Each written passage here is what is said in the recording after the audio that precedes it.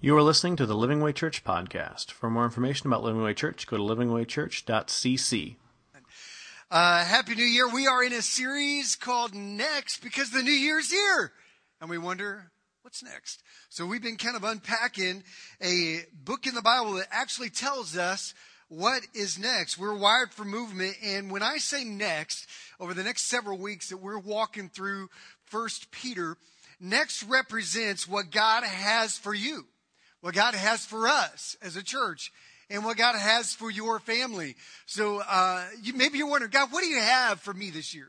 What do you have for me in my life as I step forward in my life, Lord, in our church, in my family? God, what is next in our life? Well, this is what we're talking about. This month we're going through a letter from a disciple who knew exactly what it meant to ask God what is next. And he was writing to people who actually wanted to know what was next in your life. This disciple was a disciple who stumbled often in his walk with Jesus. He was rebuked more than any other disciple. And he was praised by Jesus more than any other disciple. His name is Peter. And we're going through 1 Peter. He saw miracles. He saw signs and wonders. And he often asked God, what's next? Well, here's the background of 1 Peter. We kind of laid it a little bit last week. So here's a little refresher. In 1 Peter, it was written about the mid to late 60s of AD. So roughly anywhere between 65 to 67 AD. Now, why that's important is because it's during a time when there was an emperor whose name was Nero. And Nero was vicious. He was a guy who despised Christians and what they represented. And there was a season of several years where Nero put the word out to slaughter and to kill and to torture every Christian they could find. In fact, they often tortured them and put them into the arenas to have them mauled to death. Well, Christians all over the Roman Empire began to escape or run from the major cities into the small towns in the area. Peter is writing to these people on the run. He's writing to the exiles, to the runners, to the people who have no idea where their life is going next. And 1 Peter begins to tell us, or Peter in 1 Peter, his first letter out of 2, he begins to tell us what is next for them and for us. Maybe 2013 was great. Maybe it wasn't. Maybe it was uneventful. Maybe it was extremely difficult. Peter reminds us this is our next. So, last week I said there were 3 things that he laid a foundation for, what's next. And basically it's the big picture of entire 1 Peter. And that is, in Jesus, you have been given a new life. And in Jesus, you've been given a new way of living. And in Jesus, you have been given a new way of looking at life. So with those 3 things in mind, let's pick up where we left off last week. 1 Peter chapter 2, verse 1, he says, therefore, he's talking to the exiles, those on the run. He says, therefore, rid yourselves of all malice and all deceit, hypocrisy, envy, slander, and slander of every kind. Basically, put aside the attitudes and selfish actions that bring you down, that hinder you, that trap you, the horizontal effects of life. He says you need to rein in the horizontal because it's going to affect the vertical. It's going to affect your walk with God. He says, but instead, like newborn babies, crave. Everybody say crave. Crave. He says crave pure spiritual milk. Like a baby needs milk. He says we need God's word. As a baby craves for the nourishment of milk, I hope you are. He said, man, you need to get to a place where you crave God's word. He says, so that by it you may grow up. Turn to your neighbor and say, I need to grow up. Last week I told you to say, you need to grow up. Well, it's time that we take ownership of this. He says, I need to grow up. He says, so that you may grow up in your salvation. He says, now that you've tasted that the Lord is good. He says, now that you've given your life to Christ and you know how awesome God is, put off the things that hinder you and start craving what's healthy for you. Maybe you've not grown up because you're not craving God's word. Now, some of you guys, I'm convinced that most people are 6 months old their entire Christian life. They give their life to Jesus, and they're like excited for 6 months. For 6 months, they're reading the Bible. For 6 months, they're praying. For 6 months, man, they're plugging into church.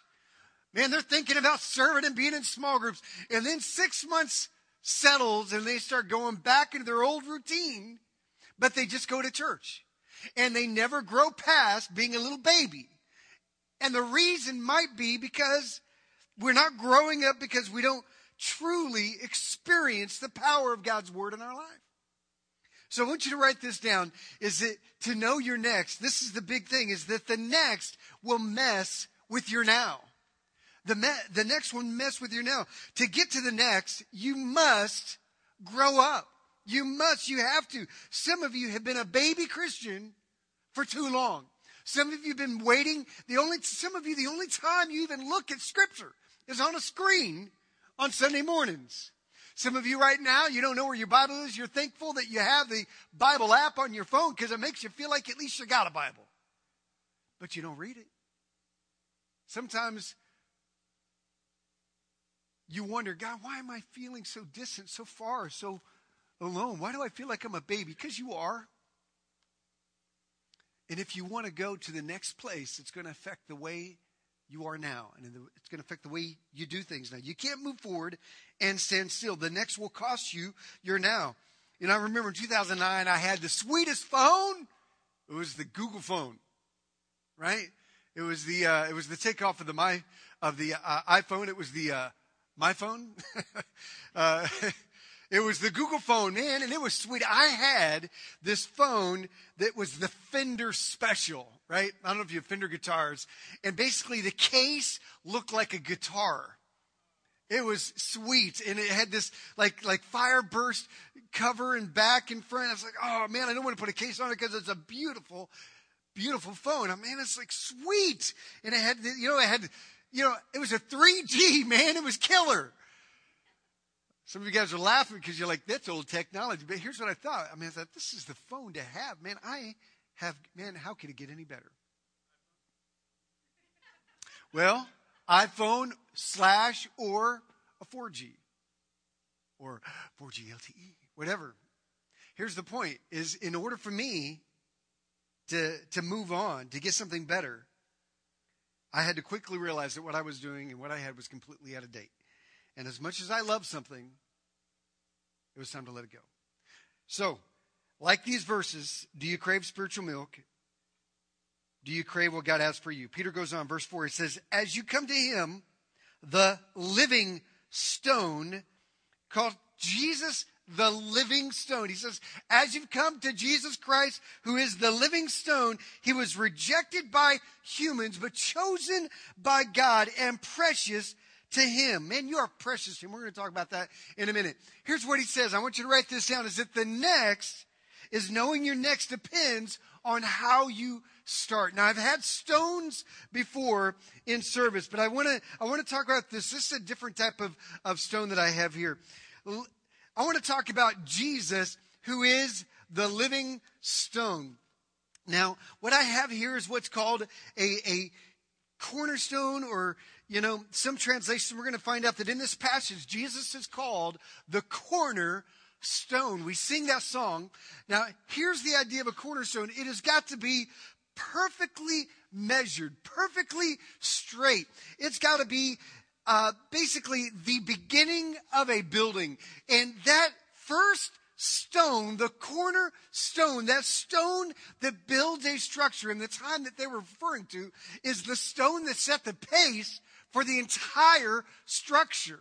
That stone had to be perfectly balanced, perfectly shaped, and at a perfect angle, or the whole house or the whole structure would be crooked or unstable if that first stone was not a solid, strong, steady, perfect stone in its place.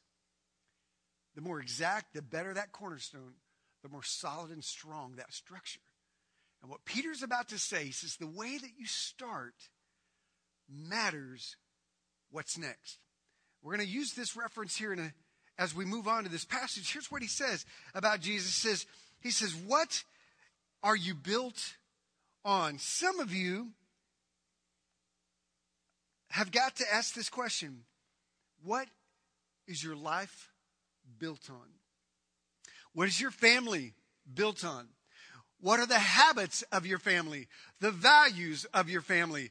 What are your life goals built on? What are your dreams? What are your career ideas or dreams or goals in money or family or relationships? What are your pursuits built on? What are your relationships built on? What do you stand on to grade what kind of person you're going to date, what kind of person you're going to marry, how you're going to raise your kids, or what kind of friendships you're going to keep close to you? What kind of foundation are your spending habits built on?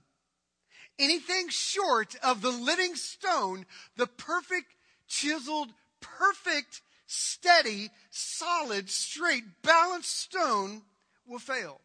Jesus talks about this in Matthew 7. In Matthew 7, Jesus says there's a story about a guy who built his home on sand. And it seemed good at the time, and it was nice. It was a pretty home. And he says there was another man who built his stone on a solid foundation, the rock. And he says that looked fine until the storms came, until the trials of life come, till tragedy or trials or persecution or just the stresses of life and relationships come. He says what happened, Jesus says in Matthew 7, is that the guy who built his life on sand began to shift and fall and fell. But the man who built his life on the solid foundation of Christ, he's referring to himself. He says that person can weather the storm of any issue in life. And Peter says, he says, you've come to him. You've built, hopefully, your life on a living stone. For he goes on to say, he says, for in Scripture, and now Peter begins to quote 3 passages out of the Old Testament. He says in Scripture, referring to Isaiah 28, he says, see, I lay a stone, Jesus, in Zion. By the way, Zion in the Old Testament represents Jerusalem. It represents the city of God. It represented their identity. Man, when they said Zion, they said, man, that's our identity. That defines who we are. In the New Testament, there's a new definition given to the word Zion, and Zion means the kingdom of God. It represents the church of God. And he says, I lay a stone, that's Jesus, in Zion, a chosen and precious cornerstone.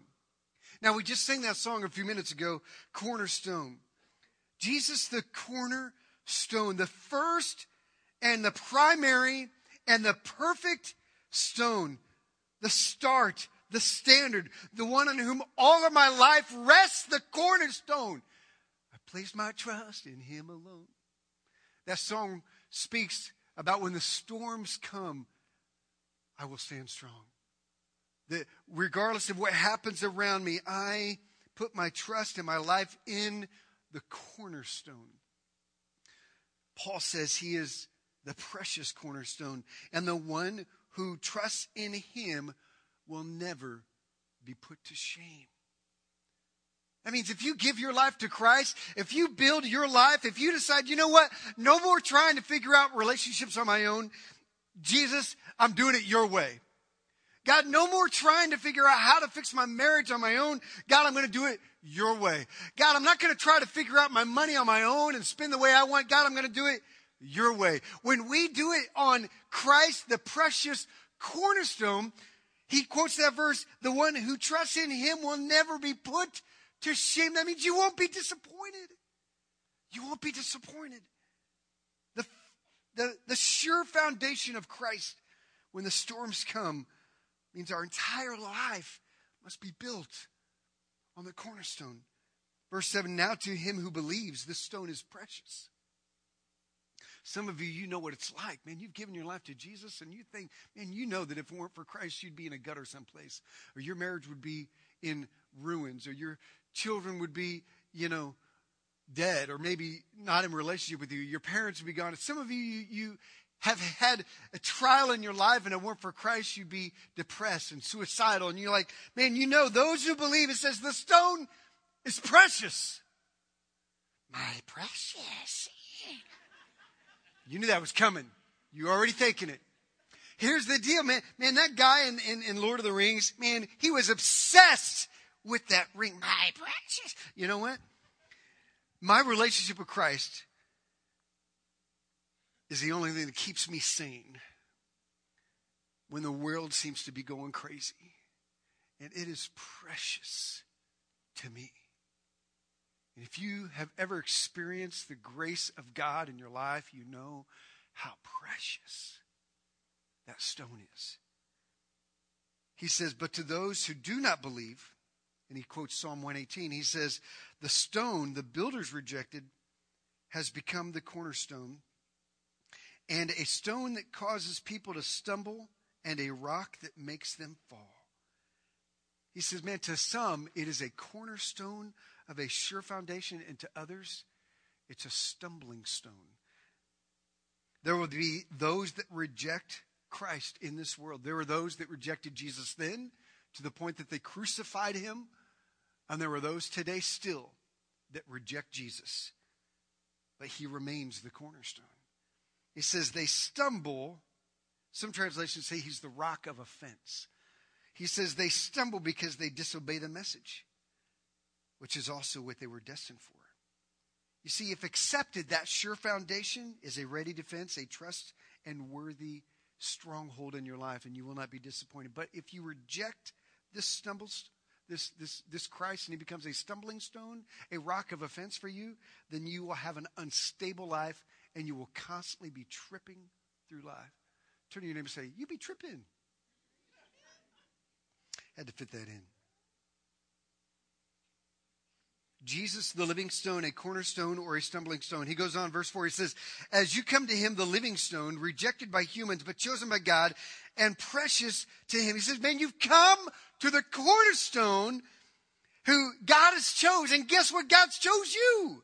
He says that rock that the whole of creation was built upon and that the church is built on, he says loves you. And you are precious to him. Not only to those that build their life on the foundation, not only is that rock precious to us, but when we understand his love for us, we understand we are precious to him. I want you to write this down. Knowing who you are called to be affects your now and your next.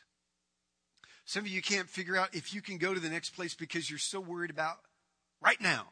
You're worried about who you are now and what you've done now and how you're living now and who you were yesterday, and it's affecting your now. We look in the mirror and we think, man, I can't do the next thing. I can't do what God's called me to do. I can't go on a mission trip. I can't lead a small group. I can't expose myself in a group setting. I can't commit myself to a ministry team. I can't. I'm a nobody. I don't have skills. I don't have ability. What about my past? I've made mistakes. My marriage is shaky. My family is in trouble. My grades at school, man, they're crashing. How can I be an example? Man, I don't make enough money. I'm a nobody. And we look in the mirror and we go, I don't know who I am. How can I go to the next? Well, Peter is about to tell us that knowing who we are now affects our next. What do you think about yourself? What do you think about ourselves? Well, what do you think about yourself? It matters. It matters whether it's too high or too low. Some of you guys, you think so highly of yourself. You're so arrogant and prideful. I can't help. I'm above it. I let the people who have no skills do that. And in the meantime, you do nothing. Well, I'm this, or I graduated with this, or I have this ability. And you're so arrogant that you count yourself out from God using you next. And some of you look in the mirror and you see yourself so lowly and as a nobody that you count yourself out for the next. Peter unleashes who you are in Christ. And this is where I want to focus our time today on the next couple minutes. And that is, who do you think you are in Christ right now? This is who God says you are. This is who you were meant to be. This is vital because our identity in Christ informs our purpose and conduct. And if you have built your life on the cornerstone, if you've said, Jesus, here's my life, I get off of my throne onto your leadership, and I submit my life to your foundation. When you've said yes to Jesus, this is who you are. If you have not said yes to Jesus, this is who you could be. This is what he says. Look where Peter goes. He says, Jesus is the living stone. And then he says in verse 5, he says, you also are like living stones. That's pretty cool. He says, our identity comes from being connected to the one who gives us life. Not from a job. Our identity doesn't come from our career or our family. Our identity does not come from our marriage, or if we're in a relationship, a boyfriend or girlfriend. Our identity does not come from our education. He says, Jesus is a living stone, and therefore you are a living stone. Your identity comes from Jesus. And he says, you are being built into a spiritual house. We are God's scaffolding. And I love this idea here, and I want you to write this down. This is things that we are. Who do you think you are? Well, I know who I am in Christ. I am, number one, I'm a living stone being built into a spiritual house. That's the first thing. You are a living stone built or being built into a new temple. Now, I want you to know something. In the time that Peter wrote this, the dominant religion of Christ followers was either Greek or pagan, where they worshiped many gods. But the history of Christ was birthed upon Judaism, which is a religion that's predominantly the Old Testament view of God, and it's a foundation for the life of Christ. Jesus is the revelation. Oh, the Old Testament is a sign, and Jesus is the arrival. But they still worshiped around a location of a temple, a building. And it was in Jerusalem, and it was considered one of the great wonders of the world at the time. It was a magnificent building of gold and jewels. It was massive. Herod the Great built the temple into one of the largest known structures at the time on the planet. It was a magnificent sight, and it was the place where they believed God showed up on earth. It was the place where people would travel. They would make a pilgrimage across the country, all over the Roman Empire, all over the Persian Empire, to get to Jerusalem, to stand at the doors of that temple and they believed that God's presence was inside that building. They believed that God met them there, showed up there, and the only people who had access were a select few people. Now here comes Peter saying, man, but through Christ, you are being built into a new temple. You are someone very precious. He says you are alive. You're living, life-giving. So many times the church is dead. You know, I've known people who've skipped church for like 20 years, and they go back and they're still singing the same songs, reading the same liturgy, doing the same hymns, doing the same standing and sitting. It's like nothing has changed. Well, why even come back for another 20 more years? I mean, I'm not missing anything. It's dead. It's stale. It's boring. Man, but God calls us a living stone. We're to be alive. Alive in action. Alive in love. And we're meant to be more exciting than football. Come on. And I love sports. I love football. I love to get wild. Man, I shout at my TV when I watch sports. I don't throw things like some of you, but I watch and I make noise. And I go, come on. And then we get in church and we're like, oh man, that's so offensive. When they get a little loud, I can't believe they're raising their hands. Well, maybe it's because some of us are alive and some of us are dead. We are a living stone being built into a spiritual house, a beacon. By the way, that temple was a beacon, a lighthouse of God. And he says, you are now a beacon. You are a symbol of God on this earth. You, not a building, not a structure, not a monument, but you. Guys, listen, God is not looking for a building to hang out in. He is not looking for brick and mortar. He is looking for a spiritual house. He is not building a church on a foundation that's physical, but he's building a church on a foundation that is spiritual. And the greatest architecture of the greatest church in the world will crumble, but not us. And though this life fades away, the kingdom of God will live forever in the hearts and the lives of the people of God. And I want to tell you something. As a church, we are not looking for something to buy. We're not looking for property to buy. We're not wanting to fit in with all the other churches, 380,000 churches in the United States, so that we could be a legitimate church and have a building. Because I don't think God is looking for a building. He's looking for a people. He is not looking for brick and mortar. He is looking for a spiritual temple. And I want to tell you something. As long as we are Living Way Church, we may move in location, but our emphasis will never be about owning property or building a building. Now, we may, in our future, move because we maybe cannot stay here. I mean, we've been here a long time. Did you know that? This will be 7 years this year that we've been here at this theater. We moved in February 1st of 2006, and we've been here ever since. And they kind of like us here.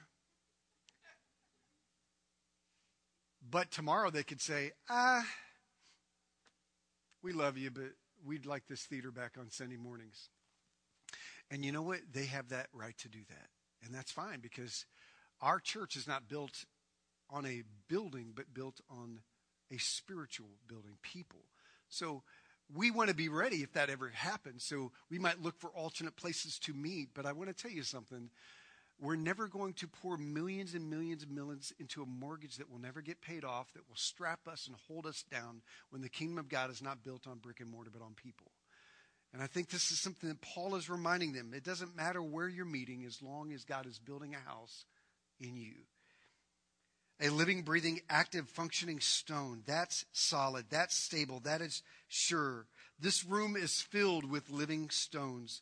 We are the house of God. We are alive. Every Bible study is a quarry. Every kids class in KidVenture is filled with precious stones, and it is a precious mine. Our leaders are stone masons, chiseling, seeking, and polishing living stones. This is a place filled with living stones. And just as Jesus was the living stone who was rejected, so will we be rejected, mocked, attacked, and even hated. Not because of us, but because of Christ in us. So he goes on to say, he says, you also are like living stones, are being built into a precious house to be a holy priesthood, offering spiritual sacrifices acceptable to God through Jesus Christ. This is the next thing he says that you are. He says you are a holy priesthood. That's a new order. That's a new way of doing things. In the Old Testament, only a select handful of people from a tribe called the Levites could actually go into that temple and talk to God. And once a year, one person would walk in with a sacrifice to honor God, to ask for forgiveness for the sins of the nation. And periodically throughout the year, they would go in to seek the power and presence of God, but only a select handful of people could ever go in. Now here's Peter saying, whoa, wait a minute. Not only are you a new temple, but you are also a priest. You are a holy priesthood. Peter says you are able to access God on your own. You don't have to go to a priest to talk to God. You don't have to come to me to talk to God. You know what? You can get on your knees. You can get on your face. You can reach out your arms, and you have access to God yourself. For if you have built your life on the cornerstone, you are a holy priest. You're a priest. You are a minister.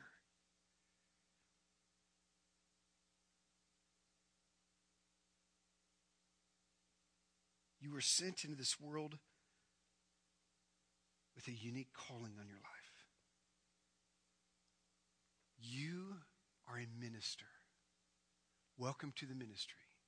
If you've become a Christian and you've said yes to Jesus, you are a minister.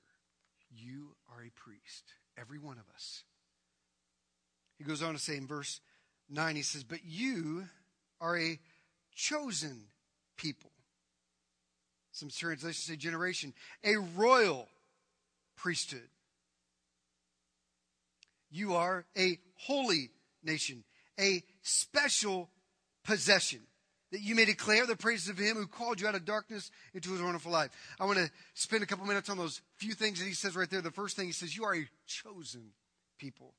Man, that is about where we're going. This is about a new direction. He says, you are a chosen people. That's plural. Now I want you to hear this. Americans and American Christianity is so individualistic. We always say, well, my faith is my business. Right? Why don't you keep your faith personal? Keep it to yourself. We hear that all the time. Don't say something at school. Don't say something at work. Don't say something to your family. Your faith is your deal.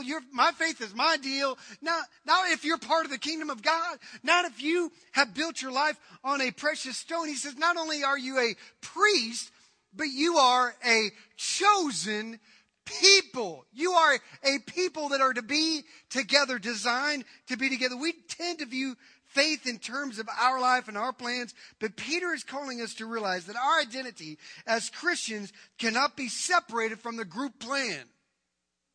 God has called us to be together. In fact, the word church means to assemble together. It means the assembly. It means the gathering of the called ones. And well, I don't need you to be the church. Yes, you do. You need somebody else to be the church. Well, I'm part of the body of Christ. You are part of the body of Christ, but you're not part of the church until you assemble together. What if I'm alone? What if I can't go to a church? Well, then somebody needs to come to you. That's why we do hospital visitations. That's why I have people go and visit those that are sick and in prison, because they can't get to the body, so the body comes to them. We've been called to be together. We are chosen together. We are chosen with a purpose together. We are the people. We are plural. We were meant to be together to affect the world together. And then he goes on to say, you are a royal priesthood. He says, you are a prince. Man, you are royalty. Man, reminds me of a song. You are royalty. You are a son and daughter of the king with a royal mission and a purpose on earth. Guys, listen, you are sent with the authority of the king. Man, when you walk into work, you're not just you. Man, you are a royal priesthood built upon the solid foundation of Christ, and you have been sent with the authority of the king. You have the authority of the creator of the universe as his son, as his daughter. You are a prince and a princess in the kingdom of God. You are a royal priesthood. We are royalty, man. Don't look down on yourself. Don't look in the mirror and degrade yourself. You're royalty. You are, man, my dad always told me I was a princess. You are. In Christ you are. With Jesus as our king, he also says we are a holy nation. And this is about who we are together. This kind of goes back to how much we need each other. My allegiance and my identity is not in my race. My allegiance and my identity is not in my country. My allegiance and my identity is not in my tribe or my family. I live on the solid foundation of Christ. I am a part of a holy nation of people. And my identity as a follower of Jesus Christ is that I belong to the people of God as a citizen of heaven. And it's time that Christians put Christ over country. God bless America, but America is not the gospel. America is not our saving. It is a beacon of light to those that will look. But you know this is a corrupt government. This is a corrupt nation. The governments of the world are corrupt. Our identity is not in a nation, a place, I am a child of the king. I'm a foreigner here. Peter was writing to people who had a Roman citizenship, and they ran for their life into what is modern-day Turkey today. He lists all those cities in chapter 1. They're all in would be modern-day Turkey today, would be Asia Minor then. These are people that were on the run who had no identity or no place to call home. And he says, you got a home? You're a holy nation. You have your citizenship. And it's not with Rome, it's with God. I'm glad that I am an American citizen, feel blessed and honored to be given this opportunity to live here. But I have a greater mission than the pursuit of happiness. It is the pursuit of God's will that leads my life. And as a citizen, that is what we are. This is greater than USA. This is a global group of citizens. Man, if you've ever been on a mission trip, I've had the opportunity to go all over the world. And I'll walk into a place where we were in the Ukraine, which was at the time shortly after the former Soviet Union. And there were a lot of people when we would walk through the villages that would just, in Russian, would just cuss us out and scream at us because we were American. And these were, former Russian citizens. They had this angst towards America. There was still a lot of friction there. But we would go to the churches and they'd be filled with these Christian Ukrainian men and women. And we would start worshiping God and lifting up our voice. And man, I felt like I was in the very throne of God because we were citizens together. I wasn't American and they were Ukrainian. We were citizens of a holy nation. And it's dynamic. When you step out of yourself and realize you are part of a bigger picture of a nation that is holy, you realize how knit we are. You realize this next one, that you are a special possession. In verse 9, he says, you are God's special possession. You are the people of God. This is about what you're worth. This is a new value. Now, I've got in my house a few things here, but I've got this glove, this boxing glove, right? And I've got this boxing glove, and I had a friend of mine give it to me, and I think it might be valuable, but I've never really double-checked on it, so I've kept it around. Why might it be valuable? I will tell you, because on the glove there is a signature that says, "To Ted, Sylvester Stallone." All right, true thing. It's a real signature. It's on the glove.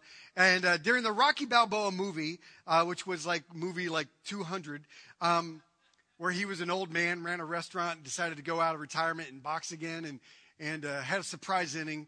It was a little bit more drama-oriented. It wasn't like the music video of the Mr. T version of Rocky 3 and 4 and the Russian guy. But it's great movies, right? Who doesn't love Rocky? What kind of people are you? All right, well, when the Rocky Balboa came out, they did this campaign to try to get churches there. So they sent out these Bible studies and these DVD clips and all these things talking about how this movie is about endurance and about faith and about trusting and in a call that you have on your life.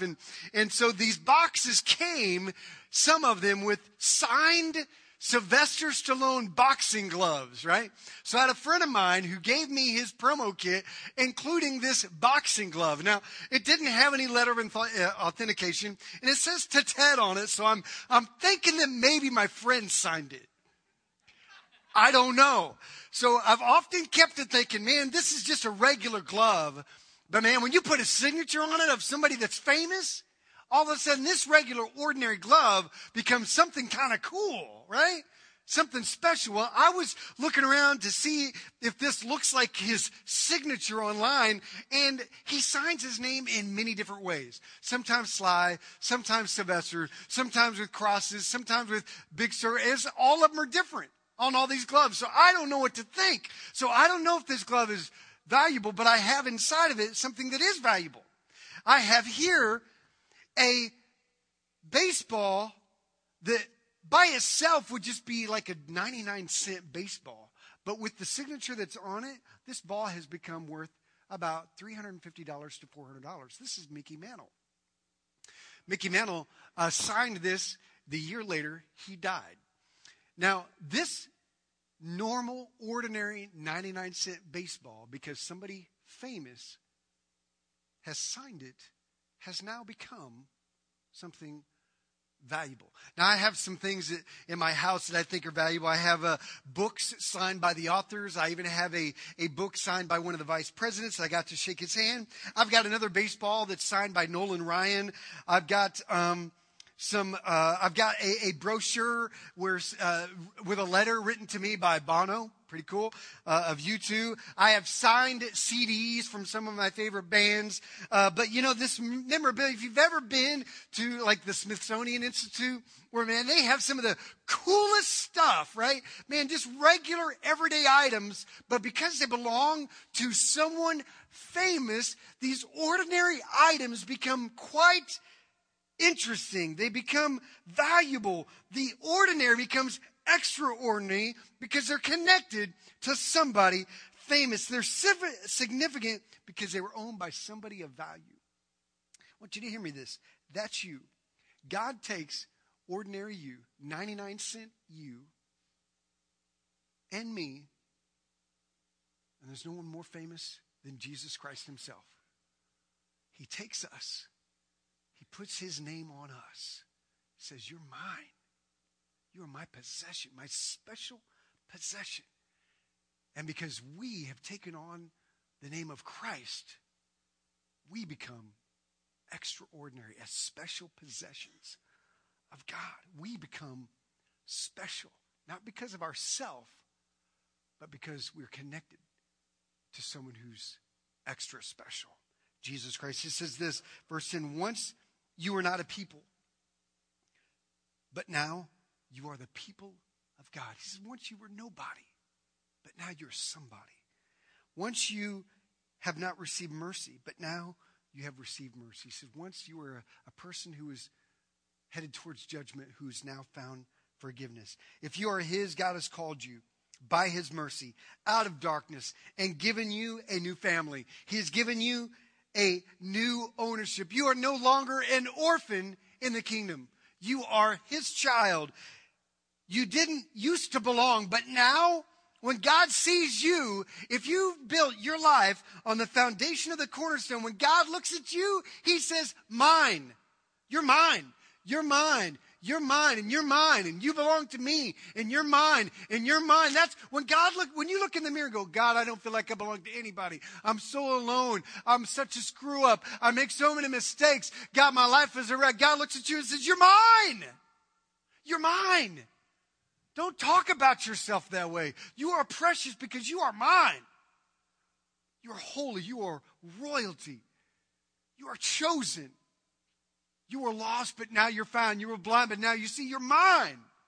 You were once not a people, but now you're mine. Peter tells us when life has got you on the run, when you're unsure of your future, never forget who you are. A reason some of you struggle with sin is because you have an identity crisis. You don't know who you are. Some of you are afraid to step out in faith and to try things that God has put on your heart to do because you have an identity crisis and you don't know who you are. Some of you think that you will never achieve great things for God because you have an identity crisis and you don't know who you are. You are rescued, you are royal, you are forgiven, you are valued, you are called with a purpose. I want to end with reading verse 9 again. He says, you are a chosen people. That's your identity in God. You are a royal priesthood. That means you have access to God. You are a holy nation. That means you have purpose with God. You are God's special possession. That means you have value in God. And how do we respond to this? This is what he says. You've been given this so that you may declare the praises of him who called you out of darkness into his marvelous light. His wonderful light in some translations. I want you to write this down. God made you who you are so that you could tell the world who he is. God made you who you are so that you could tell the world who he is. We exist as his advertisement program. We are his HR department. We are to tell of his goodness. We are agents of his on earth. We are his ambassadors. This is a full-time job. This is not a weekend venture. You're not a Christian part-time. You're not an ambassador part-time. You're not to declare his goodness part-time. This is a full-time. You are a priest full-time. Before you are a construction worker, you are a priest. Before you are a student, you are a priest. Before you are a banker, you are a priest. Before you are an office worker or a file shuffler or a mom or a dad or a son or a daughter, you are a priest in Christ, and we are called to declare his glories. The driving purpose of our identity in Christ and with God's people is that we are to let the world know the awesome glories, wonder, and worth of God, to declare his mercy, to display his grace, to demonstrate his love. So what's your story? He says to declare how God has saved you from darkness into light. What is your story of rescue? I want you to think about this week. How did God rescue you? What is your darkness? What is your before Christ? What is your BC? How did God rescue you out of darkness? Maybe your darkness was depression. Maybe your darkness was anxiety. Maybe it was fear. Maybe it was addiction. Maybe your darkness was a self-esteem that was crushed by the weight of what was done to you and to your past. What was your darkness that he has rescued you from? That is what you are to declare. That is your story. So I invite you this week, I want you to do something. This is why I'm alive. We are alive. This is why I breathe. Because we are a living stone to tell of one who is alive. This year we're going to be going to Haiti. We're going to go to Haiti the first week of July. And I want you to pray to God about going to Haiti with us. And I want you to trust God on this. I want you to pray about hosting a small group. I want you to trust God on that. I want you to pray about plugging into the outreach team. I want you to trust God on that. I want you to pray about working with our little stones in Kid Venture.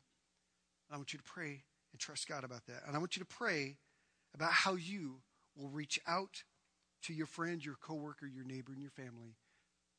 And I want you to trust God on that. If you are a follower of Christ and you hear God's challenge you and you wonder, God, can I do this? Yes, because you are his. So Peter tells us how to do this, and that's what we're going to talk about next week. How to declare God's goodness in our life. Let's pray. God, I thank you, Lord, that you have called us your own. God, there are men and women here who are living stones. God, we are signed with the very hand of God on our heart. And we are precious to him and precious to those around us. God, I pray that you'd help us to see ourselves through your eyes. Father, I pray if there's anyone here that has not built their life on the foundation of the cornerstone, that today would be the day they begin to trust you with their life. In Jesus' name. Amen. Thank you for listening to the Living Way Church podcast. If you enjoyed this message, we hope you come visit us in Garland, Texas. For directions and more information about the church, go to www.livingwaychurch.cc.